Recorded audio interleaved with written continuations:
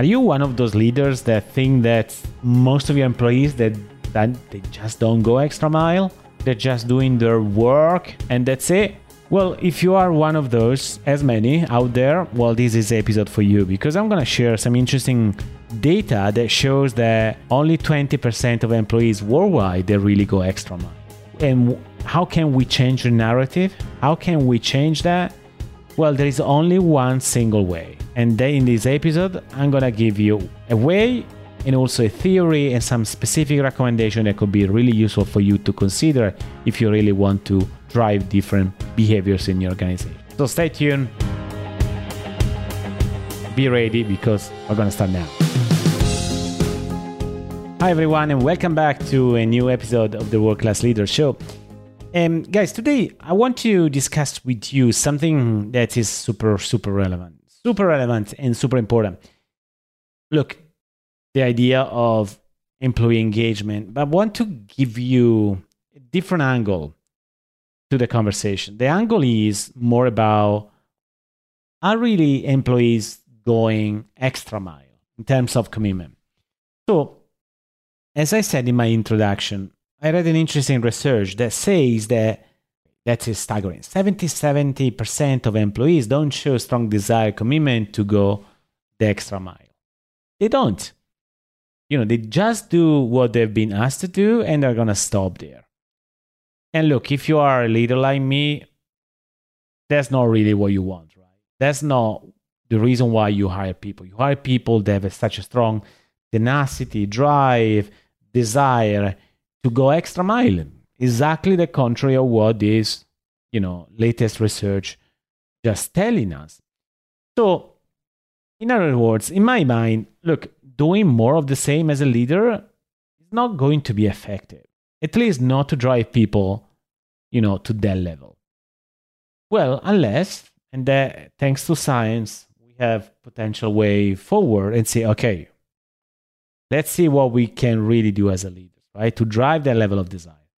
Well, the only way is, as always, to focus on what is the intrinsic motivation, the individual motivation of people. So one useful approach I want you to consider today is not necessarily a new one, but I think it's super powerful, is the self-determination theory that was developed by psychologists Deci and Ryan years ago. Now, what they found is that there is a framework to understand how intrinsic motivation really drives human behavior. And why is important? Because if people, they don't go extra mile, means that they are not happy to do more actions than what you're already doing. Again, human behaviors. So the theory really suggested that people have three basic psychological needs.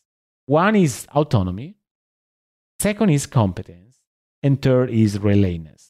And when these needs are satisfied, individuals are definitely more likely to be intrinsically motivated, engaged, and perform at their best. So maybe the question that is now in your mind is, okay, well, great. How can we put this in practice? So to practically really put this theory into action in your organization, I would like to share with you some recommendations and again, very practical recommendations for you to consider. And then you can check with yourself whether this is something that you're already doing or something that potentially is missing.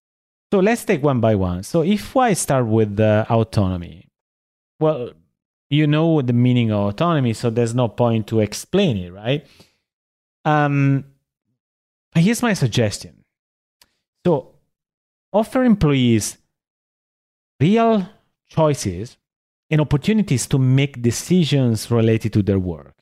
In other words, let them decide how they can make an impact. And allow them to have a say in strategy definition, goal setting, for example, but also in the way how they approach their responsibilities, how they want to show up as leaders. So don't force it. That's autonomy. That's driving autonomy in the way how they want to show up. And they want to stay committed and deliver. And finally, I would say, which is always important, encourage really open communication and conversations. Actively really listen to their inputs and ideas. They want to be heard. Because even if they're independent, even if they're autonomy, they still want to have someone that can be a sounding board. Sometimes a coach, sometimes the leader, sometimes something else. But that is the space that you need to create for them. That's number one. Number two, we said competence. That's interesting, by the way, because competence can go to so many different directions. I want you to focus on something that to me could be more impactful. Believe me, foster this idea of an environment where everyone is there to grow and be developed. It's like really that we are to some extent at school, but in a good way. Because I know what you're thinking right now is, well, we are not school. We're profit, we have to do things. Yeah, but in a good way is when you create a space and an environment where people can keep growing and learning, you're gonna really drive motivation to another level, complete another level. So, but also imagine the importance of providing constructive feedback on learning, create opportunities for employees to build their skills while they're making impact. And most importantly, recognize and celebrate, their achievements to boost their confidence and sense of competence. For example, you're doing a great job. You are learning so much here. And so fast, you're doing something that you weren't able to do before. That is a great way of fostering that sort of environment and boosting, confidence through celebrating positive achievements. And the third one, relatedness. That is very close to me. That is important because I think is probably the biggest mistake or missing opportunity that leaders actually don't consider enough in organizations. To me, relatedness is really encourage a sense of belonging in people. It also the feeling of feel connected, really connected. And that is by fostering positive relationships among team members, but also across different departments in order to avoid silos. Also promotes, again, clearly collaboration, teamwork, but especially create opportunities for social interaction. And of course, encourage mentoring and coaching in relation to facilitate supporting network. You know that. So, in my experience, guys, relatedness is critical because once you really get related to people, everything changes. Magic happens and you see people working better together, performance achieved, really just playing a different game.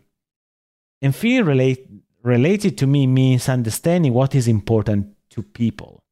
What is important to me? What is important to you? Let's have an open conversation about that. Also, in honoring our own commitments. What is important to me based on the vision, the purpose that I have in the organization.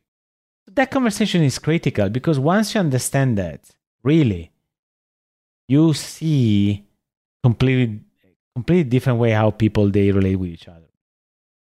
So anyway, as a bottom line, I would say we said 70% of people, they don't go extra mile, meaning they're not engaged. Or they're engaged just as the minimum in order to do the job done.